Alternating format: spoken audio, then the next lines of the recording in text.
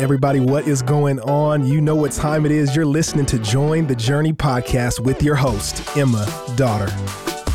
Thanks for joining. It's a Tuesday, and I am in the podcast studio with our Porch Team resident, Grace Ball. Hey, Emma. Grateful to be here. Glad to have you here on Porch Day, our young adults ministry at Watermark. Grace, you have been serving faithfully on the Porch Team, and you're a student in the Watermark Institute. We've gotten a good amount of time to connect and hang out, but for those who don't know you, tell us a little bit about who you are, how you came to know the Lord, and then fast forward, what are you up to these days? Yeah. I grew up in a home where I got to hear about Jesus, and I would say it was a Christian home where we went to church, but I didn't see a need for it until about 5th grade. So entering into 5th grade, my mom was diagnosed with a really rare cancer, and this was the first time that I understood my need for a Savior, need for a God to come alongside in the midst of suffering. And so someone had been faithful and shared the gospel with me my 7th grade year, and that's when I really understood what Jesus had done and who he was in my life. But my whole life up until college was still marked by sports and my identity and everything except my faith. And so God saved me my freshman year of college. I really understood that I got to live a life fully devoted to him, and that's when I really understood discipleship and that I got to be a part of his great commission for my life.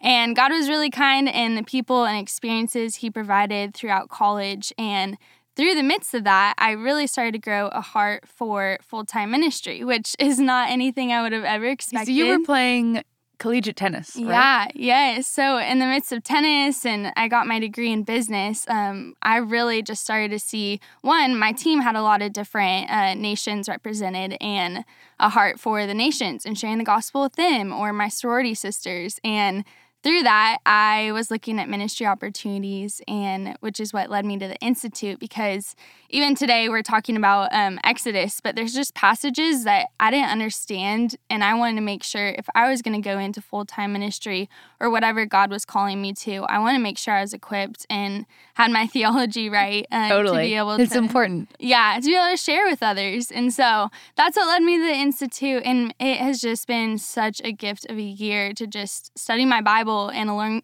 learn alongside the Porch and see what God's doing amidst young adults. Yeah, so for those who aren't familiar with the Porch, it's tonight, young adult gathering. Yep. We've got listeners who are here local in Dallas and abroad. What's one prayer request for the Porch ministry that you would ask our church body and other friends listening to pray for you guys?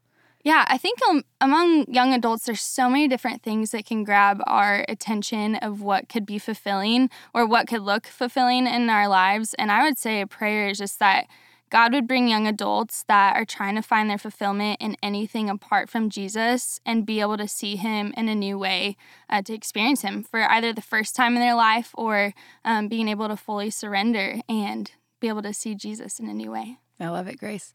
Well, I say we jump right in. Today, we are in Exodus 27 and 28, which, if we're honest, are passages that when we look at them, our eyes can kind of glaze over. Yeah.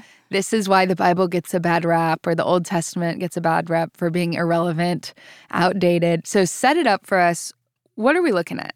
Yeah, so for chapter 27, at first we're seeing the altar of the burnt offering, and Moses has been on top of Mount Sinai for 40 days, and God is giving him the blueprints for the tabernacle. And kind of to unpack that, the tabernacle is where God's presence would dwell among his people. So he's giving him the blueprints for this, and one of the parts of that is the altar of the burnt offering. And so you're seeing here that the altar of the burnt offering is a bronze structure where burnt offerings are made. So this is a way that they can make atonements for their sin. And when you would go into the tabernacle before entering, the altar was the first thing you would see.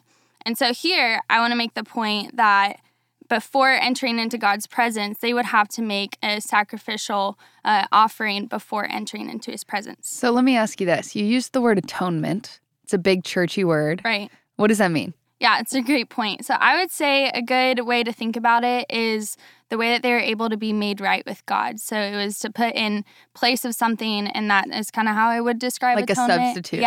Yeah, a payment for something I've done wrong. For sure. Okay, cool.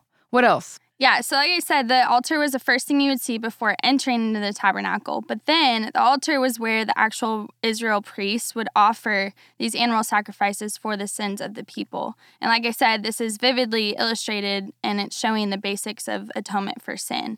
And so we're seeing with a main application here is that in the Old Testament, under the Old Covenant, they had to make these different sacrifices. But now, under the New Covenant, we have the cross, which is the ultimate atonement. And so Jesus came, he died for our sins, he rose again, and now we're able to have the opportunity to know him personally, and that's the ultimate sacrifice that we can ever see and experience. And in that, even thinking about Romans 12, we can now be our own living sacrifice for the Lord and be able to live our lives through him.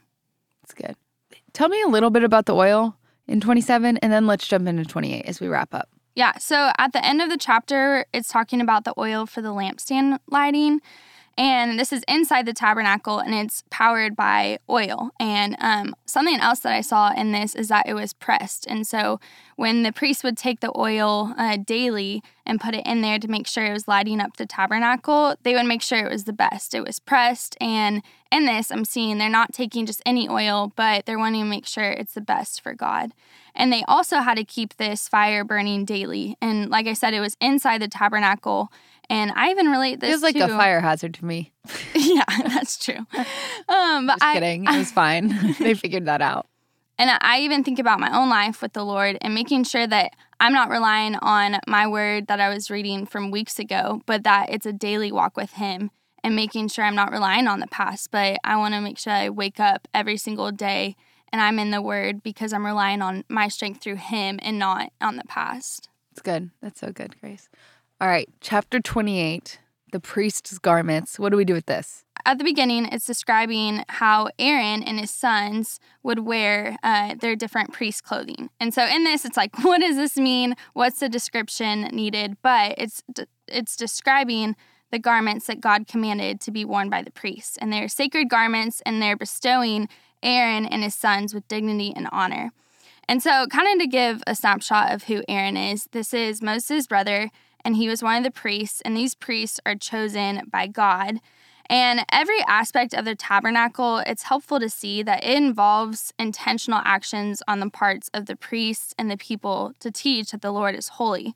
And even a specific one is that on the breastpiece of judgment, it has 12 different stones in sets of 4 rows of 3, each with the name of the 12 tribes. And so in this, we can see the 12 tribes of Israel and make sure it's important to see that these priests were the ones that were responsible for mediating between them and God. Yeah, going to God on behalf of the people. Yeah, for sure. And I think when you see these priests and how they were chosen by God, they were the ones that were going on behalf of the people, like you said, I think it's helpful to even think of us now. How can we apply this to our lives? How do I apply Exodus 28? Mm-hmm. And I think of 1 Peter 2, and multiple times it says a royal priesthood. And so as followers of Christ, God calls us a royal priesthood. And I think after studying the Old Testament in the Institute, it's amazing for me to see that under the New Covenant, we now get to be called that because of what Jesus done. Not because of anything of us or animal sacrifices, but truly just because of what Jesus did and his atonement for sin, and that we get to walk in that daily. I love it, Grace. Thank you for being here and for sharing. I appreciate you, and I'll be praying for the porch tonight. In the meantime, we are still running our social media contest. So share this episode or post a picture of how you're on the journey, whether that's your journal, screenshot of the app, website, you and your kids reading around the breakfast table. We want to know who's reading with us. Tag Watermark Church. Since it's a Tuesday, you can tag the porch if you want. It's not bonus points, but they'd love to see it too, right, Grace? Yes, let's go. And as always, I am so glad we're all on this journey reading the Bible together. Hey, we want to thank you for listening, and we hope you enjoyed the episode. Did you know that you can help support Join the Journey by rating and reviewing this podcast? And if you're willing, we'd love it if you subscribe, because the more you download, the easier it will be for new friends to find the podcast.